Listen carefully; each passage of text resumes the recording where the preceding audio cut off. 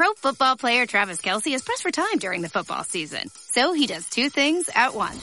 Whether it's grilling while mowing. Two things at once! Or getting this season's updated COVID-19 shot at the same visit as his flu shot. Two things at once. You can be like Travis and ask your pharmacist about getting this season's COVID-19 shot at the same visit as your flu shot, if you're due for both, as recommended by the CDC. Learn more and schedule at VaxAssist.com. Sponsored by Pfizer. What's it gonna be today? Skyline three-way or cheese conies? That's a tough one. I know. Give me a Skyline three-way and cheese conies. Problem solved. Feeling good. It's Skyline time.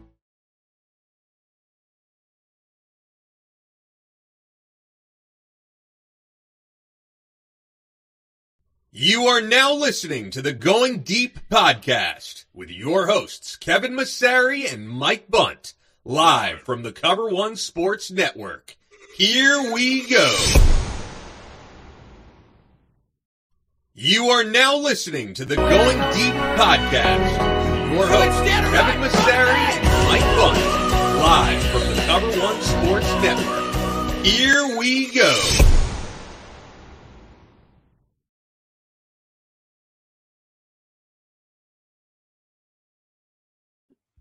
Welcome into a new edition of the Going Deep podcast. I'm your host, as always, Kevin Massare, here with Mike Bundt, brought to you by Sons of Erie.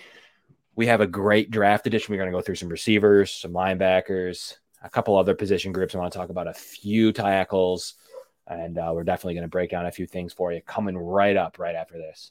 Josh Allen, looking deep, going deep.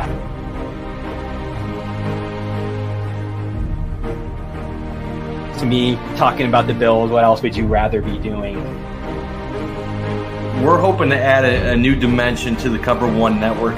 Slings it deep downfield, and it's caught inside the 20. Right now, I just want to talk about this championship level. I've never had a championship caliber team to talk about.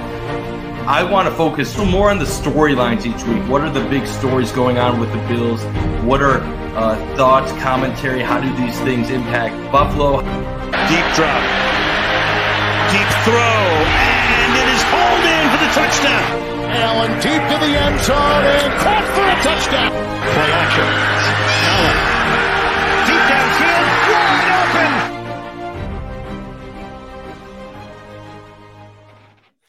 open. It is finally draft season. It's also Sabres on the brink of the playoff / elimination, actually, in the elimination game. So we appreciate everybody tuning into the Going Deep podcast today on a getting warmer April 4th, Tuesday.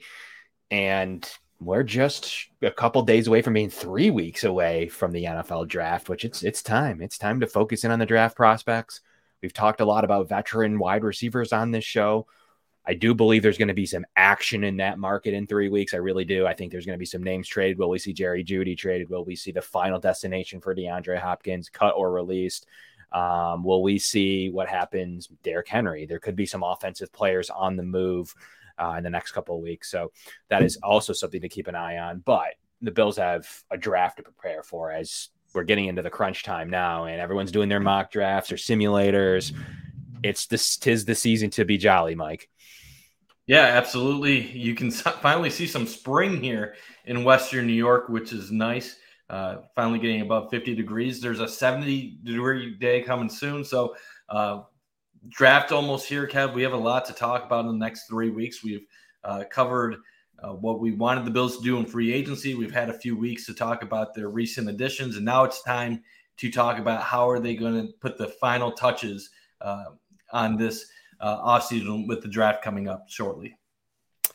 It is. This is a big draft for the team. They need to hit it. This needs to be similar to Kansas City's draft last year, where you're hitting on prospects. They're getting a good amount of playing time. But let's start first on the offensive side of the ball. One of our favorite positions on the Going Deep podcast, through and through, the receiver room. We do believe that there is one big opening left on the roster. You have guys like Hardy replacing Isaiah McKenzie. You have Sherfield replacing Jake Kumaro. You also, you're still bringing back Stephon Diggs, Gabe Davis, and Khalil Shakir. There's your five, pretty entrenched. Something crazy would have to happen for any of that to change. But I do think you still have one available and opening right on the roster for premier playing time. Obviously, you have Gabe Davis potentially moving on after the season. If he plays really well, he's going to price himself out of Buffalo. If he doesn't play well at all, will he return in that case either? I'm not sure. But then you have also Sherfield on a 1-year deal. So there's definitely some movement that's needed at the receiver room. So I think it's a big one. I think that the Bills take a receiver top 60. I'm pretty established, and I'm pretty sure about that, Mike. What are your opinions on that? I think that would make sense, all things considered. One thing that could take them out of that is if there was an unlikely signing of OBJ, or if the Bills did pull the trigger on a trade for DeAndre Hopkins and give up draft assets for that. But assuming those two things don't happen, which at this moment I wouldn't bet on either happening, things can change between now and the draft. I would think that drafting someone in the top 60 would make sense.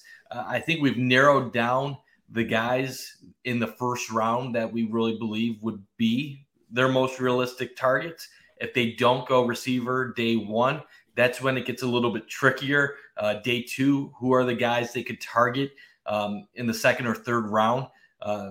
More variety there overall, but it's definitely a position that there are guys that would fit what the Bills are looking to add overall. I know some people have said this isn't a great wide receiver draft, and maybe it doesn't compare to recent years that strong.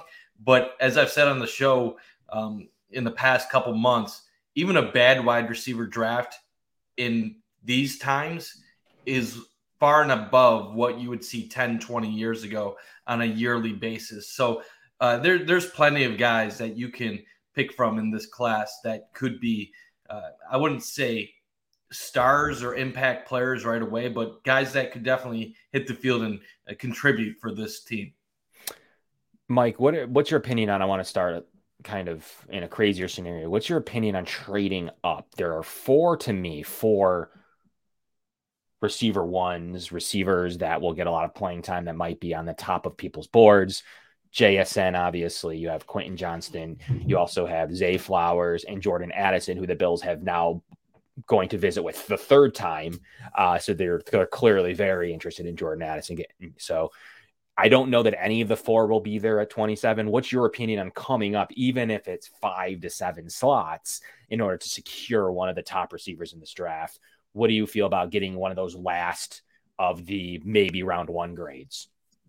So I am of the opinion, this might be a cop-out to you. I don't care if the Bills trade up or if they trade down at the current moment. It just kind of depends on what their plan is overall. So if their plan is we want a Jackson Smith and Jigba, or we want a Zay Flowers, and they know that they have to get to the top 20 to do so, and they still feel fairly certain that they could somehow keep their second round pick and get one of the remaining linebackers, I'm okay with making that move. You look at the rest of the Bills roster, it pretty much is what it is.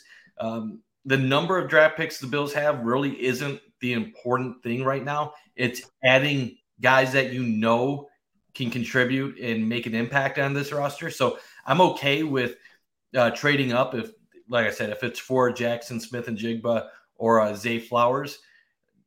Smith and Jigba might be too high for them to get to that point if he ends up going top 15. Zay Flowers definitely feels like it's more realistic. Jordan Addison, we never know because obviously it's all just smoke out there. Some people believe he might be able to fall to 27 to the Bills at this point. If Addison is similarly graded to what you have a Flowers or Jackson Smith and Jigba, you might be fine just sitting at 27 depending on how things shake out.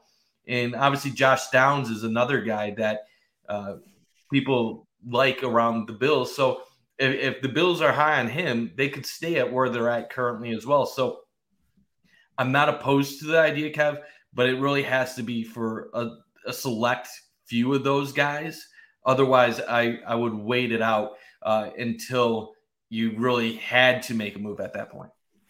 Yeah, so if you look through what I perceive to be the tiers, and the tier 1 to, I mean, I've seen Quentin Johnston like top 5 on people's boards, on actual experts / draft scouts, people who've had positions of GM in this league have Quentin Johnston as a top 5 player. So that's interesting to me. I don't know why he isn't like the receiver one on most boards. I think he should be. I think he's that talented. He runs the entire route tree. Yeah, but I think we know why. He played at TCU. He's right. under the radar. He didn't get the attention throughout the year that some of these other guys have. We knew who Jordan Addison was. He was a Biletnikoff, I think, winner at Pitt, was a highly touted transfer to USC. We knew about Jackson Smith and Jigba. He had one of the best Rose Bowl performances of all time. And so Zay Flowers would be the under the radar guy at Boston College, but it's almost like he's gotten to the point where he was so under the radar that now it's the opposite, where he's the guy that's getting all the hype. Quentin Johnston has just been that guy that steady. People think he's great, and you really don't talk about him because of that. I think what's really cool about this draft class is that people might rank these guys a little bit differently. And that's what makes it time for you to be able to scoop up who might be your receiver one. I think that that's something that I've talked about a lot extensively over the past couple of weeks, is that, yes, Quentin Johnston might get that little bit. Well, I think I can trust Jackson Smith and Jigba more. Well, maybe I like some traits of Jalen Hyatt. Maybe Josh Downs has done enough in this pre-draft process to push himself up into the top 5. Well, Zay Flowers is just going to do it all, jitterbug that can do anything, elite combination of speed and acceleration. Maybe he's my guy. Well, Jordan Addison's produced at the highest level, as you just mentioned, as a prototypical slot player. So you can, and then you have Nathaniel Dell, Tank Dell, who just is ridiculously talented, but will his size hamper where he gets drafted? Will he go super late? Will he go first round? He could go anywhere in between. So, I think that there's a litany of ways that this thing can go for you. And what's the best is that you could have your perceived top receiver come the middle of the first round, getting toward 20, 22. You watching him like, okay, maybe he's going to have a chance at this guy. Let's just say it's Jordan Addison for this specific discussion. And it could be even Jordan Addison. They want an alpha slot. They want somebody that can win at the line of scrimmage, that can take heat off of Josh Allen early on. I think that he would be a great target for the Bills. And, you're sitting there at 22, like, can you wait it out to 27? Maybe, but it might make more sense to come up starting to get into range of how much are you willing to trade to get your receiver one. If you told me that, just say Jordan Addison's the Bills receiver one, he's on the board at 22, I would want the Bills to go get their receiver one, even if he's the third or fourth receiver off the board. I don't really care if he is that high. He's a receiver one. You got him graded as one of the best receivers in the draft, if not the best. I want you to be aggressive for it, because I do believe that that's what Josh Allen needs, is a final piece of a puzzle that can be locked up for 4 to 5 years and then, the 5th-year option. So that's my idea. I really like what I see from Addison. He is just elite in many ways. He didn't have the world's best testing, which is good and bad. It's good because, you might have a realistic shot at him now. Is it bad? Is it indicative of who he might be? No, I don't. I love testing. I love RAS. I love a lot of that stuff. Most people know that, but he has an elite athletic ability, really good deep speed, cutting ability, reliable hands, really tough. He's constantly putting up numbers at the collegiate level. He's got that body control, does a nice job locating deep passes, legitimate vertical threat, and he's slippery with elusive footwork and an elite technician. So to me, those are all the things you're looking for, comps to like a Devontae Smith. And to me, that would be a nice missing piece to this offense, Mike. Yeah, absolutely. And that's what the Bills need. The Bills need to have that next guy, that next weapon to add to the receiving core. Obviously, they brought in some talented guys through free agency that we have some hope for that might be decent contributors. But really, when you look at what you said, the Gabe Davis situation, if he ends up having a tremendous year, are the Bills going to give him the money that he wants? If he ends up struggling, you'll have a clear need at wide receiver. What's going to happen with Stephon Diggs as time goes on? Is he going to be content with staying in Buffalo? I know obviously last year he signed the extension, but there are some signs that could lead to some concern about his long-term future. I'm not at that point yet where I don't think he'll be moving or anything. I think he's going to be in Buffalo for a good amount of time moving forward. And I'm not worried about the cryptic tweets and what everybody gets involved with. But wide receiver is a position that's going to have to be addressed because Diggs is going to be on the wrong side of 30 coming up soon. You don't know what the future is with Davis. Is Shakir going to develop? We'll have to see how that goes this season. So it does make sense to invest highly in a guy like that. I think Addison would come in right away and be a solid player for the Bills. If it's not Addison, Zay Flowers would be absolutely dynamic for the Bills as well, would fit in perfectly as a weapon for Josh Allen. Like I said, Josh Downs is a guy that some people compare to Cole Beasley in the way that he runs routes. I think we would all agree that the Bills could certainly use a player with that skill set on this team, especially for Josh Allen, who significantly lacked that last year in this offense. So it does make sense to take an investment at wide receiver day one. And that's my preference right now, Kev. I know some people will say that's falling for the skill positions, the sexy picks and stuff like that. And I know I'm a sucker in this, Kev, but it really, when I evaluate it compared to the other options, linebacker or offensive line, I just don't know how those positions really stack up at pick 27 overall. When you're talking about a Jack Campbell or some of the other linebackers that are on the board at that point, they're really not first-round caliber guys. And I feel like that would be a reach. And if you're looking at offensive line, yes, you have Darnell Wright, but then you have the whole dilemma with Spencer Brown. And do you move on from him? Do you give up on him this quickly? So the wide receiver is the simplest. If you have a guy, you know there's 2 or 3 guys that have that value right where you're picking. It does make sense. I'm not saying it'll happen, but it does make sense. Yeah, I'm just sick of relying. Like, this is a team that's ready to win now. I'm sick of relying on 3rd and 4th round players. Sure, you could hit it out of the park. You've hit before. You got a little bit of value out of Singletary. You've definitely hit in Dawson Knox. You can hit in that 3rd round range. Sure, you can hit in the late 3rd, late 4th. You got Gabe Davis. So, you got Khalil Shakir in the 5th. So at some point, sure, there's some credence to let's wait it out for it. I like this guy that's always available. It could be any of the receivers we've talked about. It could be a Michael Wilson. It could be, it doesn't really matter who you're talking about here. This goes for, it's more of a blanket statement. Get him an elite player at a position that could really benefit this offense. I'm sick of saying oh, well, he might be good. Let's, I think I like a little bit of his film. To me, it's get the best possible players for Josh Allen early on and win that way. Build the trenches in the middle rounds, offensive and defensive.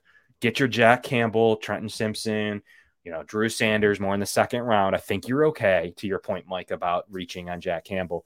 That's a perfect round to go ahead and select a linebacker in the 2nd round. But get that elite playmaker that you've seen, the Devontae Smiths of the world. You want a lot. No one's saying to trade up to 4 to get Sammy Watkins. We're saying here to make sure you select toward the top of these tiers to mitigate the risk of missing on a player. The Bills could insert a 5-year receiver right now, today, to this offense if they hit this pick. I don't want to take more risks as you go to the 2nd round. Take more risk as you go to the 3rd round. Take more risk as you go to the 5th and 6th round. Those guys might not make the team. So realistically, we have some of that mid-tier talent. You have Khalil Shakir. You have Sherfield. You have Hardy. We have a good basis to have those 4th and 5th round picks. To me, I need to take a step and select a player who I think might have elite skill set, who might have a smaller chance to bust. That's the way I look at this receiver room. I think everything else can go linebacker, then you can go DT, then you can go OT. I just personally think the team likes Spencer Brown more than the average fan. I really do believe that.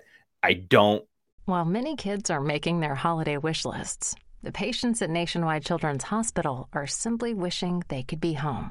But you have the power to make their stay a little brighter. The moment you make a donation, the butterflies on the lawn at Nationwide Children's light up for our patients to see. And that gift brings joy, funds research, and the world's finest care. Please, light up the lawn. Light up a life. Give now at nationwidechildrens.org/give. What's it gonna be today? Skyline 3-Way or Cheese Conies? That's a tough one.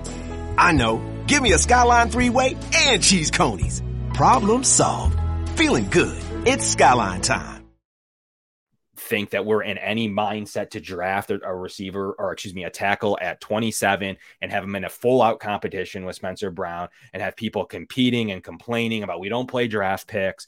Well, yeah, because we're picking players that may compete with a traditional starter that we like there. So I think the better move to me is insert a plug and play day one slot starting receiver in Addison, in a Josh Downs, in a Zay Flowers that can do everything for your offense rather than, well, we think he'll be good. I think I've watched some Tennessee tape and think their tackle's good. Like yes, Darnell Wright has a chance to be a good football player in this league. If it's a smaller chance or a larger chance than we think, he'll be gone at 27. He's not just there at 27 as a shoo-in day one right tackle. There's some question marks there, but if he is selected earlier, that would make me feel like he is going to be a shoo-in right tackle. I just personally think that they like, not me. I personally think they like the right tackle situation. They obviously have a left tackle. So to me, I'm going out and I'm selecting the receiver. Interesting in this topic, though, Mike, is tight end, and there's a lot of them. It's one of the best tight end years ever. I've heard a lot about maybe Darnell Washington at 27. Let's run the ball more. Let's get another tight end blocker in there that can help out Spencer Brown. I don't know that that's worth the 27th overall pick. I'm more in the mold of get another good receiving threat, another athletic freak who can do everything in the mid round. That is a position because you have a starter that I'm thinking of the mid rounds for. What's your opinion on tackling tight end too? Tight ends that should be available in the mid rounds this year as well. So that's another reason why I don't think you need to take a tight end at 27. I know there's some good top end talent. I just don't think it's necessary right now, especially with how the Bills use tight end in their offense. And you already have Dawson Knox signed to a long-term contract. Wide receiver just makes more sense to me. And I'm open to listening to other positions. I'm not anti Darnell Wright. If the Bills end up taking a guy like Wright at 27, I will accept the move because I will know that they plan on him being the right tackle and that he will play a significant role in protecting Josh Allen going forward. If the Bills went a Jack Campbell, or if they went with one of the other talented linebackers like a Drew Sanders, I wouldn't know if I agree on the value, but I would understand they're trying to plug a hole. I just think it's important that when we look at how general managers address the first round in the NFL draft, they're looking to get high ceiling players. They're not trying to make a safe pick in the first round. They're trying to go after maximum upside. And I know some people can say, well, pick 27. It's not the same as picking in the top 10. You're not guaranteed to have a guy that's going to come in and be an instant Pro Bowl caliber player or instant playmaker overall. But still, if you know that you have guys graded in the second round and you have a selection of 2 or 3 linebackers that you feel like you might be okay with, why reach for the slight increase in ability? These are just hypothetical numbers, but if you have Jack Campbell as an 8 out of 10 and you have another linebacker in your class as a 7.7, is it worth reaching in the first round for that player over another player that you do have an equally high first round grade on? It's not. You take the value, you end up taking a slightly lesser linebacker later on, but you got the high skill player that you needed in your first round. Value wise, you went out in that scenario. So I'm not going to say the Bills are going to draft a wide receiver, but to me, it makes the most sense at this time. And there's a couple other positions we'll get to later on the show too, Kev. We're not against D-line. We're not against addressing this team in some other ways as well. But I am not sold on these linebackers in the first round. And if we remember during the drought, one of the biggest reasons why the Bills struggled for so long was that they drafted based on positional need. You don't get better drafting for need unless there's a star quarterback and it just so happens to fit. You draft best players available, the guys that have the highest ceiling. The Bills did it last year. Think of what you want about Terrell Bernard. They thought he was the best player on the board for them. They did it with in a year coming in with they thought they had Jamison Crowder and a buzzing Gabe Davis. They still took Shakir. They took James Cook in a room that was fairly full at the time. So they definitely take a lot of high upside players. And I really think that tight end is one that you can get in the later rounds. That's where I'm going to flip from receiver, where you can, you have Michael Mayer, you have Kincaid, Darnell Washington, Luke Musgrave, you have Strange, Laporta, Tucker Kraft, Schoonmaker. You have just a couple of really Zach Kuntz. You have a couple of really good names that you're going to have the option to select one of them later on in the draft. So to me, I really like the ability to score that tight end in the 3rd and 4th round. And I think that's where the Bills are going to add to that room. They definitely need a tight end too in the system. I think that's a good place to do it with this high upside draft. Receiver to me is as close to a lock as possible, unless they feel that they can get one in the 2nd. For some reason, I do need one in the top 60 though. I'm sick of getting the 10th best option, hoping a guy falls as a 12th receiver because he had a bad combine, a la Gabe Davis. You have Isaiah Hodgins, who took forever to kind of develop in New York. Now you have the ability to go get a top guy. So we do have to talk a little bit about tackle, Mike. I just want to finish off that point though. I do think Brandon Beane realizes that as well. Based on the amount of visits with Jordan Addison, based on the fact that Brian Beane was at Zay Flowers' pro day at Boston College, I think, and I know a lot of people fall victim to, well, this is what the GM said. This is what he's done in the past. So this is what he's always going to do going forward. I don't believe that's the case with Brandon Beane. I don't believe that's the case with Sean McDermott. I believe that they look at situations and they try to make smart, informed decisions based on the evidence presented in front of them. When Josh Allen first came here, it was evident in 2018, we did not have a good receiving core. We left him out to dry. So what do? They bring in guys like Cole Beasley, John Brown. They wanted him to be surrounded by veterans that could teach him, that could help him. Then they make the splash move for Stephon Diggs. That's the first superstar. Now you look at everything with this team, what makes the most sense? Not spending money on free agent receivers. I'm talking the big receivers, not guys like they brought in you're going to overpay for it, that you can't fit in the cap. If you're going to trade for someone, it better be a guy like DeAndre Hopkins. But if you don't make that move, now is the time where you start reinvesting in your receivers by getting guys on rookie deals that have high upside that will help you be able to invest in other positions as time goes on. So I think this is the time, Kev. It's going to be this year or next year where they start putting money in draft assets to improve the receiving core. I think that people have this notion of like they need to get an offensive lineman and the depth is bad. They just completely upgraded their interior depth all off season, no matter what we think of it. The Edwards deal, the McGovern deal, they have Bates and they still have Kami Doyle coming back is I've been told he's a guard now. So they have a ton of talent in the interior of this offense. And first and foremost, I'm completely ruling out interior. That was a top need. I think they did enough to not need that be in the top 2 rounds.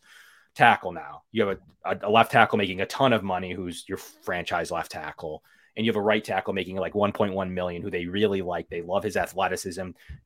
Offensive linemen have told me they like to play next to Spencer Brown. He's going to continue to develop. He played off of a debilitating back injury that he shouldn't have played with. And they signed the veteran swing tackle in David Quesenberry. Yes, you could have an elite right tackle there, but at what cost? It's still, to me, a pretty solid tackle group that I will think they'll add the final offensive lineman to in this draft. I just don't see it in the top 60 picks. That's all I'm saying here. I do believe that it could use a talent influx to put one more young player in the system.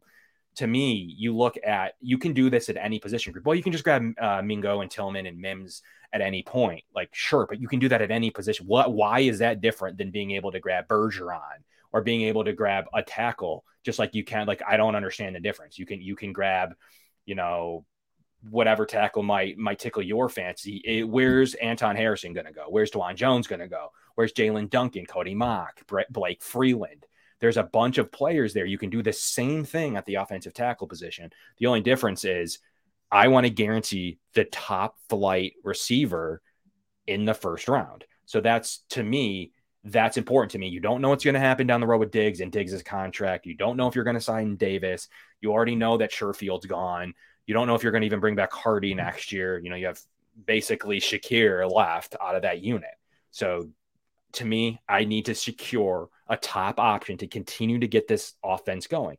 That's why you can do this at any position group. Well, yeah, but take this. Like, a lot of people love the second round because you're trying to get somebody that's ranked high to fall. That's why people love the second round so much, because you hang on to the second round. Like, well, I can get Josh Downs in the second. Well, I mean, maybe, but you're just kind of guessing at who's going to fall from these groups. And that's always fun to grab a faller. Well, maybe that player fell for a reason. So it's always not the world's best philosophy to just rely on a faller. Go out and get your guy. You have him ranked at 27 for a reason, and maybe even higher. So go out and get him. So that's why I feel like at this position and where it needs to go and how expensive receiver is. Look, Odell Beckham's still holding out for $15 million at some point. And then the whole hang up with Hopkins has to do with his money and contract, because they've earned it. At some point, you can go get a $2 million receiver to be in your offense for 4 seasons before the 5th-year option kicks in. It's a really important position to hold the 5th-year option at. I think it's time that they select one to add into the influx into this. You don't send Brian Gaine to Boston College for fun. He's there to scout one specific player, to get the receiver room right, to rank their board properly and get it done. So I think that's my opinion. You can always hit on mid-round guys in any position, though. Like, there's definitely, we hear it all the time with running back, even though running back's a lot stronger in the second round than it is the 5th. You can score running back in any round, but your odds are better at the top of the second round statistically at scoring a running back. It just is. So I think that still holds true to me. And the influx of talented receivers in this league that have hit the majority in the middle of the first round and, into the second, but at some point that talent falls off and you're kind of just guessing. So I want to make sure I take a receiver out of this. I want to make sure I take a mid-tier tight end out of this. Now, Mike, it's time to talk a little bit more about tackle before we flip to the defensive side of the ball. What's your philosophy right now and where you want to select the tackle? Obviously, whatever round makes sense, we get it. But do you like a certain player in this? Do you follow my idea that Darnell Wright would come in and have to compete with Spencer Brown and thus increasing the odds of this chatter that we don't play rookies? Do you like Matthew Bergeron from Syracuse, who's just a potential stud in the second round? We want to hold off a little bit for like a TJ Bass from Oregon. Like, just, I guess, what do you want to do to kind of shore up this offensive line?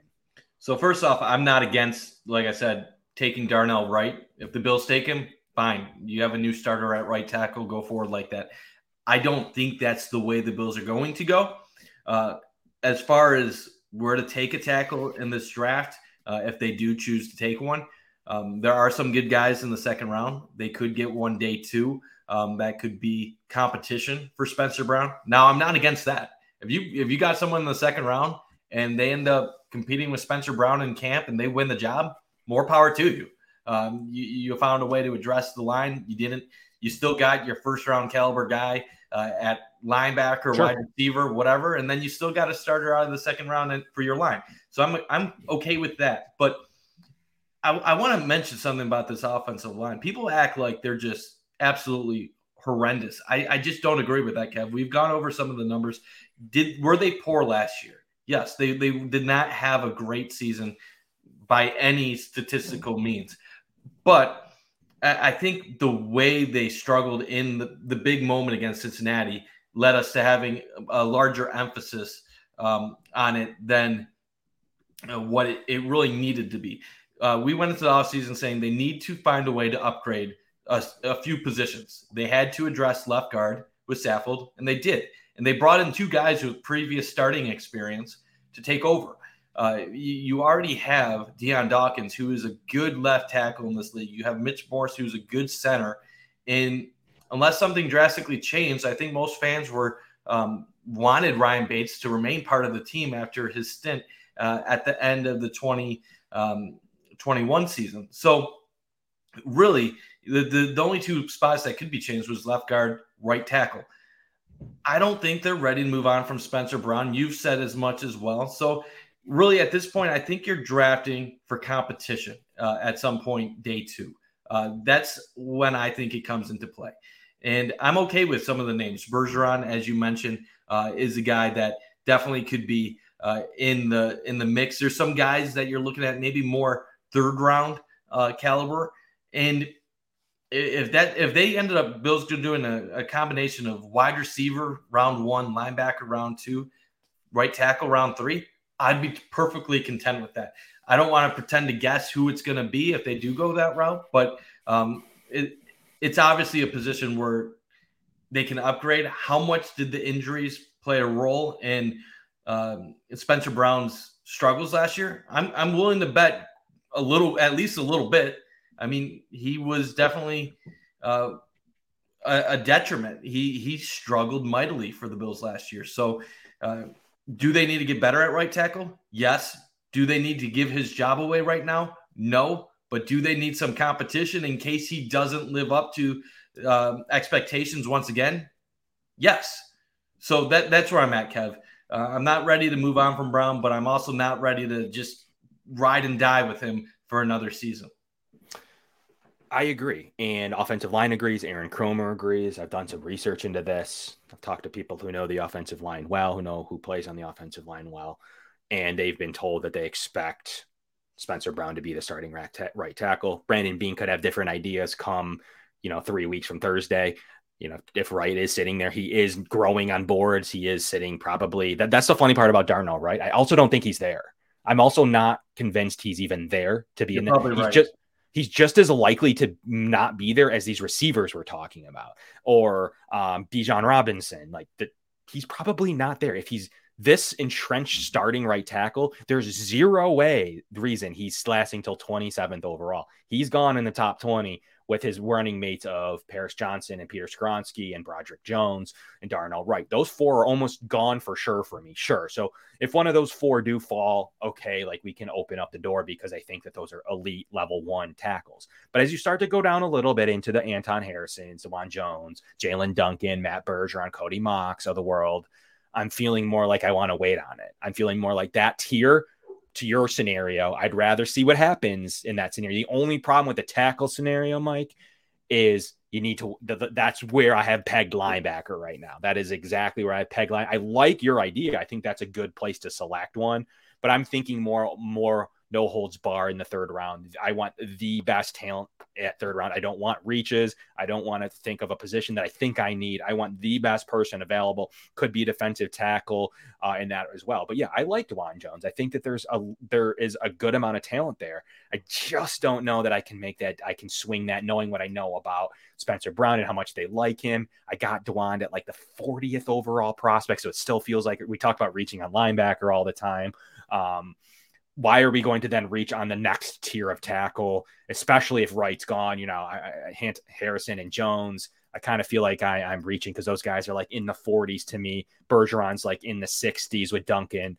So that's the round I want to play in personally. And maybe even later, because I personally like guys like Ryan Hayes from Michigan, Warren McClendon from Georgia, Jackson Kirkland from Washington. I like some of those guys later on in this draft as players to put in the system and pipeline to develop as your final offensive tackle in the room and have ready than I do taking a premium asset just to make sure I replace Spencer Brown playing through back injury the entire season, who probably shouldn't have been playing. So that's kind of how I have a wrap on the offensive tackle group.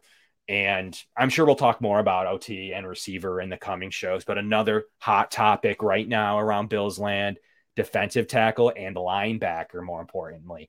Everyone brings up 4 defensive tackles, all on 1-year deals remaining. At some point, you do need to put somebody in the system, but I like to say you're going to resign some of those guys you are. You're going to be able to sign free agents in general next year. You're going to have another draft next year when this matters. This isn't the years of needing to put somebody in the pipeline to not play. This team needs to win now. If you sign a defensive tackle draft in the 2nd, 3rd, or 4th, they're not playing. Those 4 guys make $4 million plus each. Jordan Phillips makes more than I thought. They like to settle for a reason. They didn't just keep settle to give him $4+ million guaranteed for no reason. They obviously like Oliver at this stage, and everyone likes Jones. So the world's got you feeling glazed over. Sprinkle some love all around. Just climb your way up out of that hole, and you'll be the taste of the town. Grab the one thing that everyone's loving, and as it happens, they come by the dozen. Everybody loves a donut. Order a dozen from Dunkin'. Reimagine this holiday season with more capability and more adventure in Kia's ever-ready lineup. This winter, gift yourself what you really want during Kia's Season of Giving Back sales event. Kia is offering great deals on the capable Sorrento and the spacious Sportage, and deals on even more vehicles like the all-electric EV6 and the fun-to-drive Forte. So visit your local Kia dealer and explore all your newfound possibilities by enjoying Kia's Season of Giving Back. Kia, movement that inspires. Call 800-3334-KIA for details. Always drive safely. Event ends 1/2/24. To me, I don't think that there's room for a defensive tackle this year. We bashed Terrell Bernard for putting somebody in the pipeline, and then everyone's like, yeah, but defensive tackle. You're doing the same thing. So either you love the Bernard pick and you love putting him in the pipeline, or you don't, but then you're doing the same thing at defensive tackle. Unless they trade at Oliver, which is looking less and less likely to me right now. It could be used in draft day, but for sure post-draft day, I do not see him moving. So I think that defensive tackle is where it's at, and I'm not going to just utilize a defensive tackle draft choice right now because I need someone in the system, or like Mazi Smith. Like, sure, but that room is going to have someone inactive on game days, and we're paying a lot of money for one of those inactives, whether it's a high draft choice or it's $4 million plus that could have gone elsewhere. So this is the defensive tackle group. It is what it is. It's going to be Oliver. It's going to be Jones. It's going to be Phillips, and it's going to be Settle. That's the defensive tackle group. There'll be a late round draft choice there. I do feel good about that, but that's going to be the defensive tackle room, Mike. I'm not really budging on at this stage unless Oliver moves, then the door opens back up. Linebacker, though, that is the position of discussion. Everyone's trying to figure out where Jack Campbell is on their draft board, anywhere from 27th to 60s. Can we wait it out for Jack Campbell? If we lose him, there are other choices. Give me your rundown on the linebacker room and what you'll do. So first off, I want to say I feel like people are talking about linebacker like it's the biggest thing in the world right now. And obviously the Bills lost Tremaine Edmonds, and it's an obvious hole on this defense and probably one of the easiest holes to spot on the entire team. But I don't think it's worth reaching still at this point. And the big reason why is, do we really believe that whatever rookie they plug in at linebacker is going to be the make or break difference between this defense being elite this year or them being average? I don't, Kev. They could have any of these guys that are day one, day two picks in that linebacker, and it would not change my view of this defense one bit at all. You know what will impact my view, Kev? They have Micah Hyde back. They have a healthy Jordan Poyer.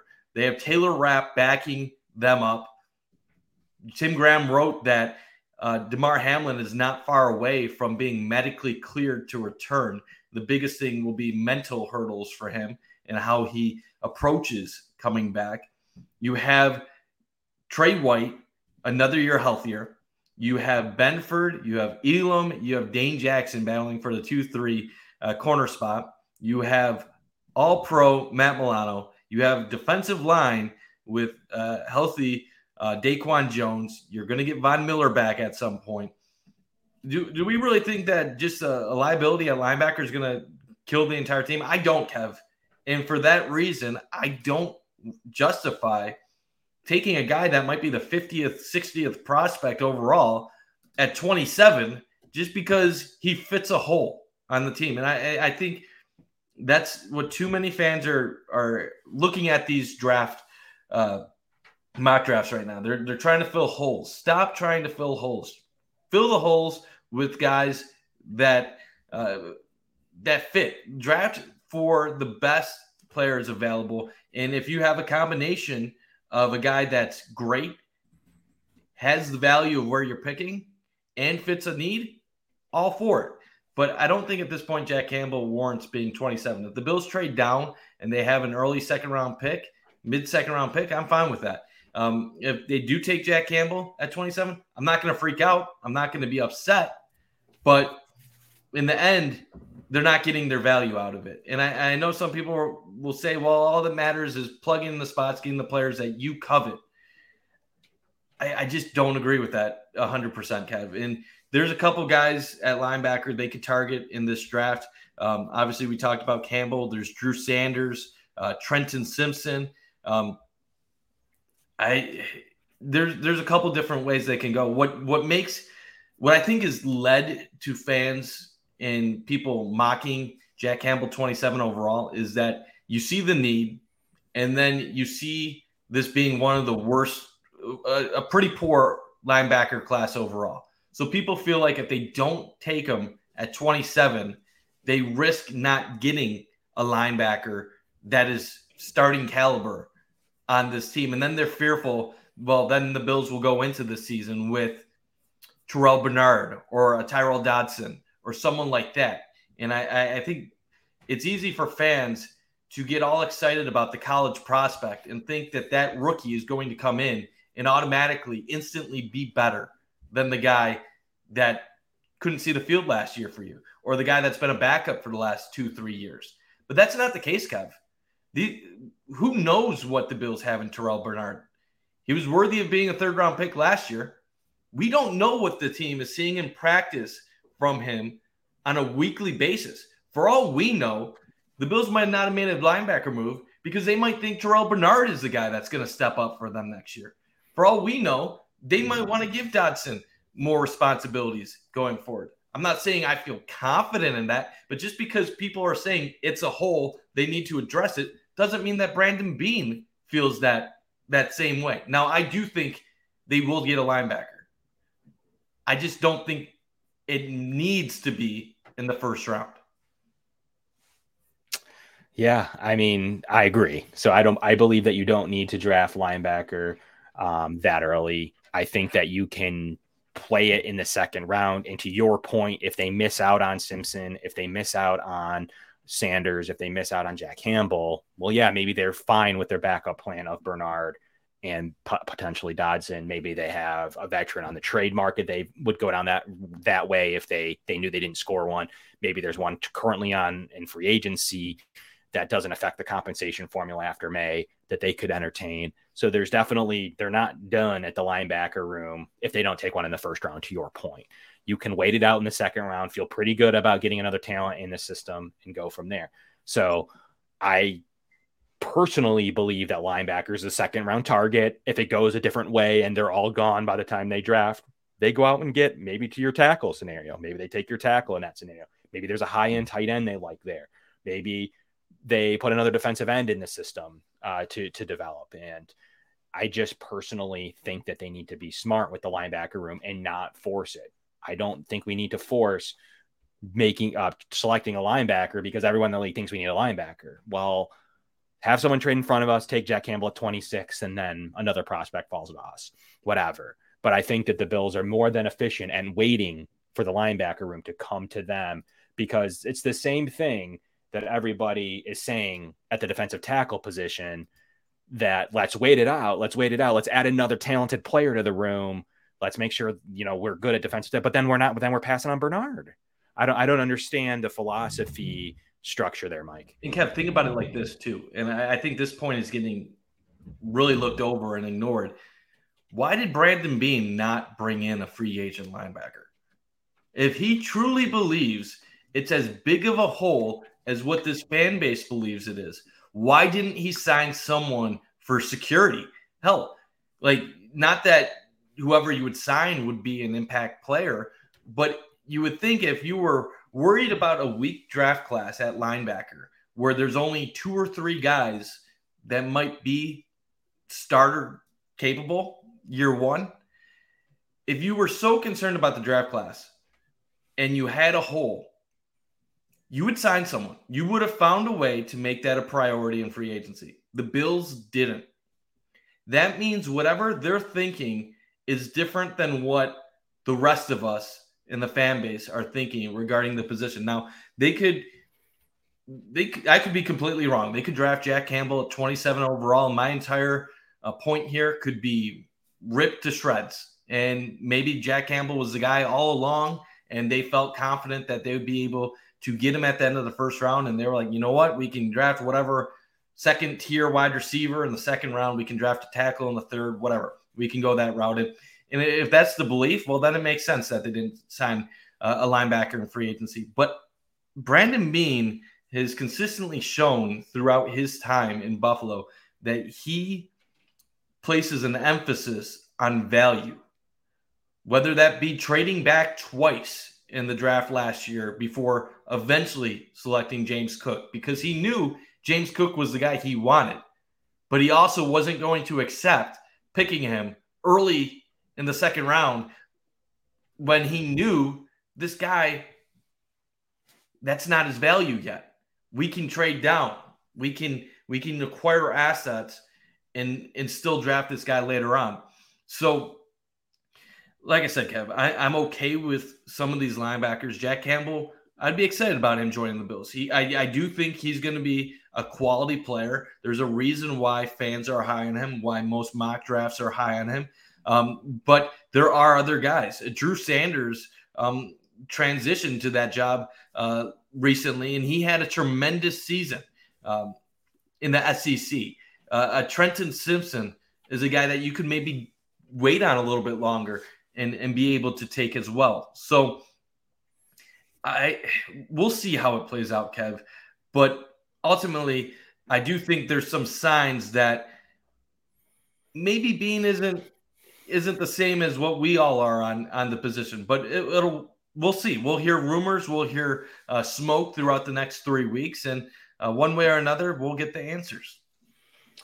I like this point we hear all the time about the Chiefs and their draft. I think that just in the Bills guys, they have all these players and a future for Kyer Elam. They have a future plan for James Cook. They have Khalil Shakir, Terrell Bernard. I mean, there's a world where 3 or 4 starters could be in starting positions to start September. So just because they didn't need to get all these reps against the Titans in week 2 doesn't mean that this draft class won't see some fruits of the labor of what they put in. So they have 4 young players from that draft that they feel could be starters on day 1. And we'll see how that looks, and just really comes clear in 3 weeks to which one of those position groups they, as Beane says, they draft over. So I think that, there's going to be talk about trading back to, takes 2 to tango. So if you're trading out of a position, there's got to be somebody coming up for a player they really love. The only time that ever happens. So when someone says, well, what if the best player, there's a quarterback? Well, you're trading out then. That's the scenario where you trade out. There's a best player, there's a quarterback. He's worth value. You can get value. You leave that draft slot. Obviously a lot of people are like, well, then, you would take a quarterback then if you draft true BPA. Nah, you maximize the pick if it's true BPA. That's a scenario you trade back. Though you don't just trade back, you're mishmashing, all the tackles are gone, the 4 receivers are gone. Who's coming up? What are they coming up for? A player, it's got to be a player you don't need. Where would that be? The Bills could probably utilize a talented last player of the first round style of player at their position. I just don't necessarily see the value of leaving that 5th year option on the table to take a 4th round pick, that same 4th round pick that being traded away to move up 1 slot to make sure that no one would trade in front of him for Kyer Elam. So I don't think that that's going to be enough to move back. You would have to have a drastic fallback to get a 2nd or a 3rd out of it, real far to get a 2, middle 40s to get a 3. So really, it's possible if Jack Campbell, to your point, Mike, is the guy that they're targeting, having 2 picks, minimize it or maximize the chance of getting them. You have one obviously in the 50s, and then if you have one in the early 40s, you're feeling pretty good about coming out of here with a linebacker, and then maybe, getting up that 3rd round pick. But I really like the 5th year option. I need a receiver in this draft. I don't want to keep saying, well, Mims is going to be, we don't know that where Mims is going to get picked. And second, we need to make sure that we maximize the receiver room right now. They've been clearly in on Hopkins. They've been clearly in on OBJ for 4 months. They've been sending their pro and largest scouts to these pro days and meeting with them multiple times. They're selecting a receiver and or trading for a prominent vet, but they're putting a receiver in this pipeline that isn't just waiting for the one guy out of the 10 to fall in the third round. I do believe they're going to come out with someone they perceive to be a really talented receiver and not the line of, well, we are glad Gabe Davis ran slow so that we could take him in the fourth round.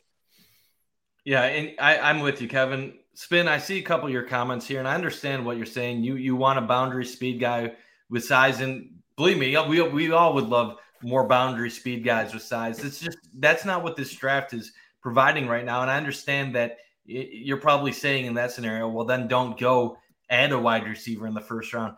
I just don't completely agree with that logic right now.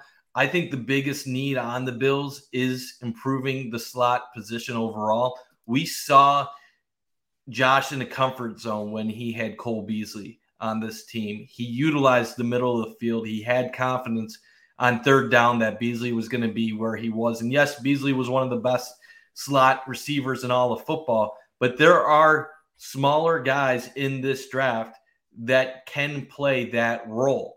Josh Downs is very comparable in certain regards of route running as Beasley. I'm not saying he's Cole Beasley, but if you talk to people that watch Josh Downs play, they feel good about what he can bring to the table. A guy like Zay Flowers is elusive.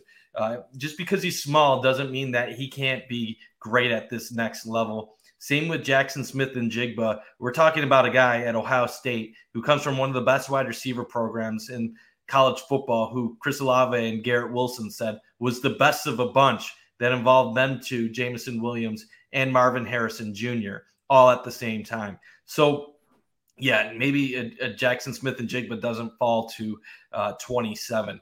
But there is a chance that you will have a guy like a Jordan Addison, a Zay Flowers, a Josh Downs overall. And I'm not against any of those three if they go to the late part of the first round.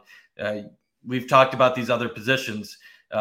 You can say that Jordan Addison isn't an elite wide receiver prospect, but we all know he's a late first round caliber player. He's not a reach at 27. Zay Flowers is not a reach at 27. Josh Downs may be a slight reach, but overall you're talking about a guy that will probably go early day two.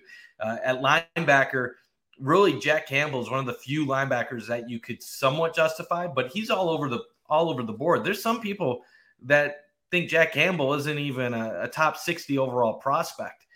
So yes, he's good. And yes, we can tie the Iowa connection with McDermott liking those Midwest Iowa players.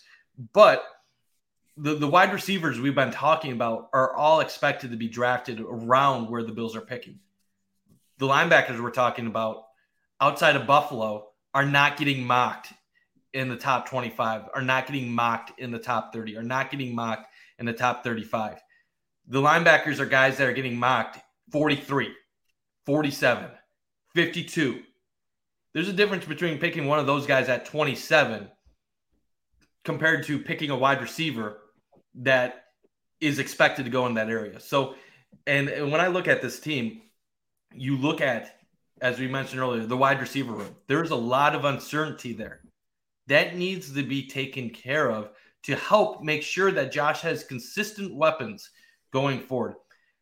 I mentioned this. I don't think the Bills are going to live or die depending on what they do at linebacker. What's the difference of Jack Campbell being at linebacker or Terrell Bernard starting day one? What's the difference on the team? Is it a huge difference? I don't know. I can't tell you that it's going to be a massive difference. I know that we've all fallen in love with Jack Campbell, but how many of us are actually watching film and actually breaking down everything other than what other fans and other podcasts are saying? Judy was boring. Hello. Then Judy discovered ChumbaCasino.com. It's my little escape. Now Judy's the life of the party. Oh, baby, mama's bringing home the bacon. Whoa, take it easy, Judy. The Chumba life is for everybody. So go to ChumbaCasino.com and play over 100 casino-style games. Join today and play for free for your chance to redeem some serious prizes. ChumbaCasino.com. No purchase necessary. Void where prohibited by law. 18+ terms and conditions apply. See website for details. Kev, you can allude to this, you can talk about this, but sometimes the best and worst thing about NFL draft talk and even these podcasts that we do is it becomes an echo chamber. We just start repeating the same stuff that everybody else is saying.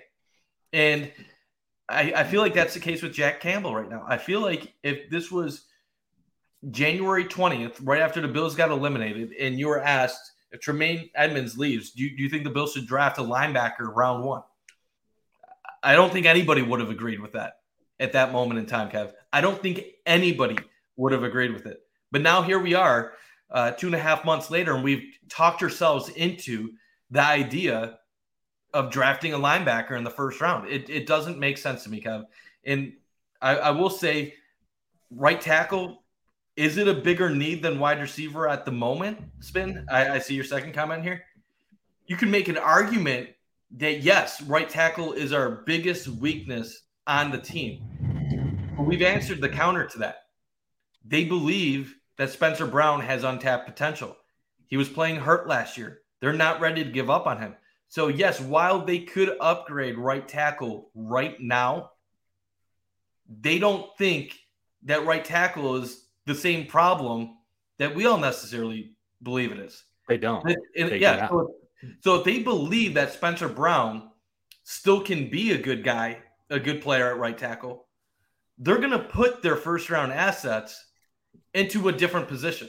So unless they think and are certain to themselves that they're going to move on from Spencer Brown and they're willing to put whoever they draft at 27 as their starting right tackle and give up on the Spencer Brown experiment and just have him be a swing tackle or the backup, well then, unless that happens, it's going to be a different position. I'm not saying it can't, but drafting a right tackle means you're moving on from Spencer Brown. Yeah, and as long as you're consistent, and when he goes, and if he becomes an all-pro for the Minnesota Vikings, I don't want to hear about trading him or the Hodgins. You can't have it both ways. You cannot have it both ways when you replace Hodgins because you wanted to keep Shakir on the roster, rightfully so, and do other things there. But can't have it both ways. We cannot continue to look at it from both sides of the coin. And the difference between like Cody Ford and Spencer Brown. Cody Ford was on his third position. They had already known he wasn't a tackle. They tried him at left guard, sucked at it, couldn't play right guard either. They traded him. That was the right decision. But it's different with Spencer Brown, who they perceive to be more athletic, who fits Aaron Kromer's style, who can combo block. He can pick up rushers of speed rushers. He couldn't backpedal at all last year with that back injury. He was stiff as a board, and it's going to make anybody look bad. So I think that right now, as long as you're not going to, this is where I like for myself, I'm going to disagree with someone like Spin, who says we have a horrible track record at drafting an offensive lineman at 27 though. So those don't really go hand in hand. Like you're going to continue to, so they have a horrible track record, but yet you think that they're going to get it right at right tackle with an early premium asset. I don't get the logic there at all. Like, I don't think they have that bad of a track record at the offensive line.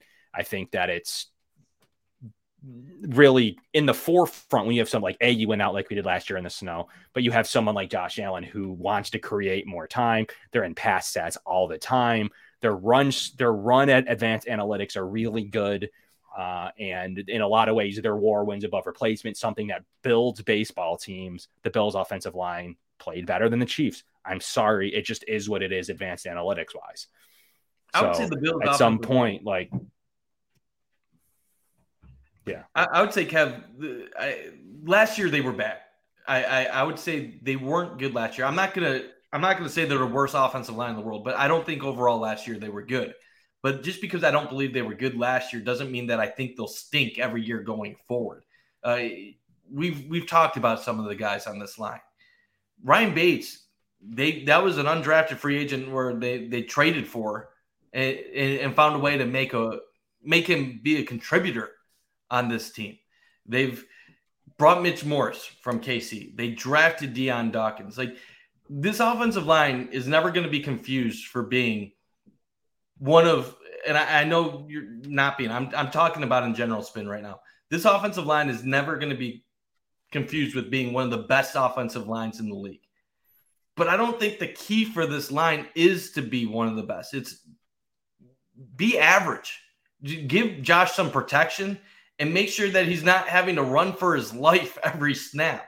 And for the most part, before last year, I think they were okay. They were fine for the most part. I think last year was the first time in a while where they really became a huge concern, but there were some contributing factors to that.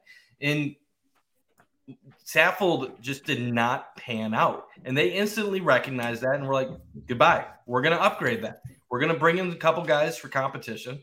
And Spencer Brown, as we mentioned, he had the injuries. You're talking about a second-round guy that was a third-round pick that had a 10 RAS.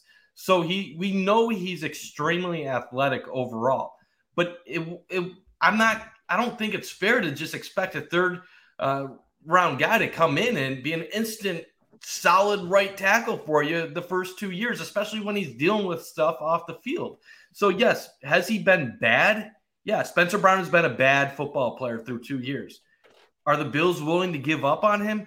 No. They invested a third-round pick on him. They still think he can be something. So I think that's the problem. Sometimes people believe just because someone has been bad that they will always remain bad and that the team should just give up on them and take the upgrade. That's not what the Bills are going to – that's not how they're going to handle this. Cody Ford, as you said, they had tried. They had given him chance after chance, position after position. It wasn't getting better. It was getting worse. They cut ties. They move on. Spencer Brown has been battling. They know where he fits. They invested a third-round pick. He has the high upside athleticism. And we forget that part of being a coach is actually coaching up these players and developing them. If the coaches didn't develop these guys, if they didn't try to make them better players overall, well, then you wouldn't be drafting guys in the 6th round, 7th round, because you just would have no hope. How do the Bills get guys in the 7th round, 6th round, and they end up playing? Well, sometimes they hit a diamond in the rough, and then other times they find a guy that has a skill set. They coach him up to the point where they're ready to be a contributor. And I think this coaching staff, especially with Cromer, who is known for developing offensive linemen, want to give it another go at it. So why don't I see them taking a right tackle? Because I don't think they're ready to give up at this point. Simple as that. People can disagree. They could say it's flawed logic. The Bills have too much faith in themselves. It is what it is. Yeah, and I think it's flawed logic the other way, though. You know, we don't draft tight tackle well. We don't draft offensive lineman, but go draft my guy in the first round because I said that it's going to make our offensive line better. Also, people love Shakir and think he's the next guy, and he was a 5th-round pick that didn't do he couldn't get on the field by all accounts last year. Like, there was a reason, you know, you cut Hodgins. Where was Shakir before the playoffs? I don't know. You know, Spencer Brown is a 3rd-round pick, and he started games and showed flashes. So at some point, like, the same kind of thing with Terrell Bernard, where what exactly, you know, we're trying to draft defensive tackles to put him in the system, but all of a sudden Terrell Bernard's an awful pick. It doesn't make sense. It's not, the logic isn't agreeable. It doesn't, I don't follow it. So either you like both defensive tackle and Terrell Bernard, or you don't like either. You don't want to put players in the cupboard, but you can't pick and choose where you're putting players in the cupboard. So like everyone's thinking that Shakir, as of right now, is the starting slot receiver if you go a different direction than receiver. And he's a 5th-round pick. He showed some abilities. He did have a big drop, needed to come down with that in Miami. That's probably a different game if he secures that pass. But a guy you draft in the 3rd round, 10 RAS, athletic, from a school you trust, and you trusted his work ethic and what he can become. It just doesn't make sense. You're going to draft over him, but you're going to leave Khalil Shakir there. Similarly, like, you don't like Terrell Bernard. It just all doesn't work. It doesn't all come together for me. Yeah, and we know what the Bills did last year. They draft and stored. That's what their philosophy was last year with Bernard, which people hated. And the thing is, because people confuse not seeing the field for being bad. And the truth of it is, the Bills knew when they drafted Khalil Shakir, they knew when they drafted Terrell Bernard, that they probably weren't going to see the field much last year. But they also believe that was because they had a talented enough roster where they can take chances on guys that they liked, stash them on their roster, have them practice, learn on the bench, learn on the sidelines, and then eventually they'll have their role. While then we see Kansas City, which what makes the point difficult is Kansas City ends up winning the Super Bowl, and the rookies did play a large role in that. So that makes this point difficult. But the all-world player in the sport. Kansas City was in a position of need. They lost several players last offseason. They had to replace them. So they had openings on their roster that rookies were forced into roles, and credit to them, when the time mattered late in the season, they stepped up. During the beginning of the season, were some of those rookies playing a lot? Yes. Were they playing incredible? No. But sometimes we confuse playing and getting stats for being good. And that's not always the case. Now, in the future, as the Bills have more off seasons like this, where they have to be smarter with the salary cap and they have to be better overall drafting, eventually some of these rookies and draft picks are going to get more playing time, because the Bills are going to have to make decisions regarding how they allocate their resources. But I'm with you, Kev. Just because some of these guys didn't play in the past doesn't mean that they're not able to step up or that they suck. Maybe they will suck, but it's too early to give up on some of these guys. Yeah, and the argument is a third-round pick should be able to contribute, but he's literally behind. So he was at a weak linebacker depth. So you put him in the cupboard for this scenario of losing Edmonds. He's behind 2 all-pro starters. You run a nickel defense. You run a 4-2-5. There's 2 starting linebackers, and you're beneath 2 all-pros who were fairly healthy for the year. And when he did play, showed flashes just as good as Leo Chanel did, a guy in Kansas City who they just went out and signed a linebacker over. Everyone's like, well, why don't we draft Leo Chanel? So to me, like, you put a guy in the cupboard to be able to play in scenarios and develop on this defense, because they're going to be more multiple this year. Maybe Edmonds is replaced by Bernard, by Dodson, and by Taylor Rapp in different scenarios. There might be a plan here that isn't just every snap that Edmonds got goes to Terrell Dodson. Maybe there's another rookie that comes in and has a plan. They're going to be a little bit more multiple. They ran more base defense under McDermott than Leslie Frazier liked to run. They were more aggressive under McDermott than Leslie Frazier is. There's a lot of percentages that show they could be more multiple. They could be more aggressive. They could run 3 safety, big nickel, thick dime. They could run a lot of different things that are new. They could run just 3 defensive linemen, maybe have 3 linebackers. There's a litany of solutions here. And to think that it was just Leslie Frazier's defense that is the same as Sean McDermott's, nothing has showed us that other than it being his boss. Nothing has showed us that other than it saying, like, my boss in any profession, my boss, it does everything my job. My boss doesn't do what I do in my day. So, Eric and Greg and Aaron don't tell us how to run our show. So it's the same kind of thing where, sure, there's a structure, there's a style, there's a way you need to file, there's beliefs of an organization. There's some certain players that they like. Sure, that's true. But that doesn't mean that I'm going to go run the film room the same way that Eric does. It just doesn't mean that. It doesn't mean that if I left that Eric would come on our show and run the Going Deep podcast, probably completely different. It's the same kind of idea, or anybody else's day job. It's the same kind of idea to where, yes, there's going to be similarities, obviously.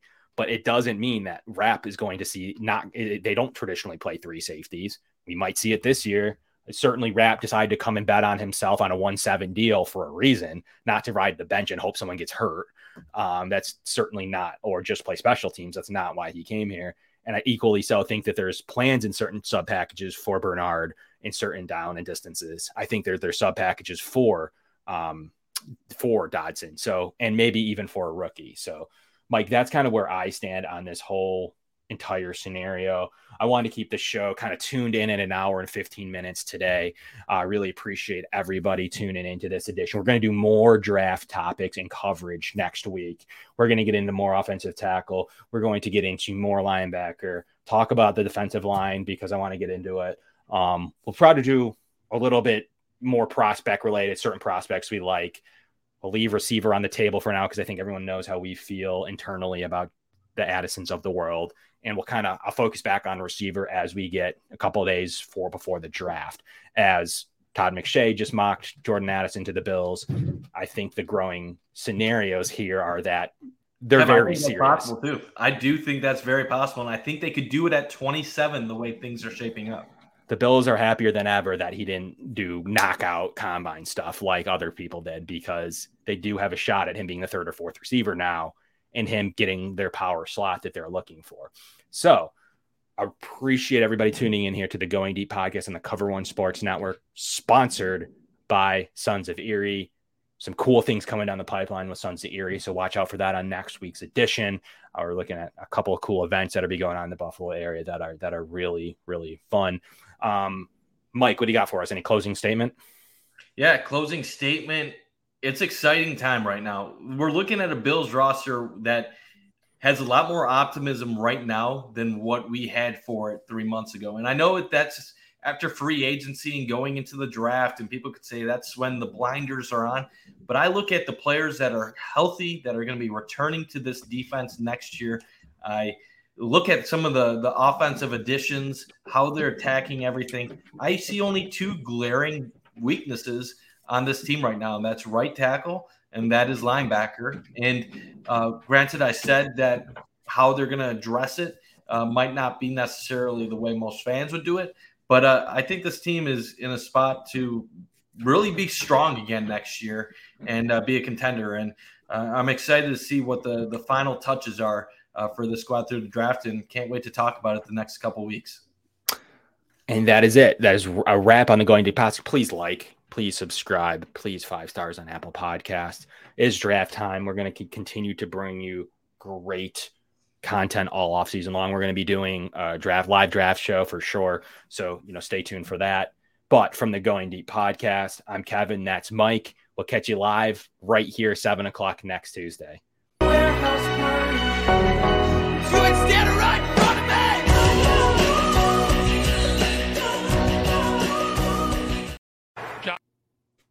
Josh Allen looking deep, going deep.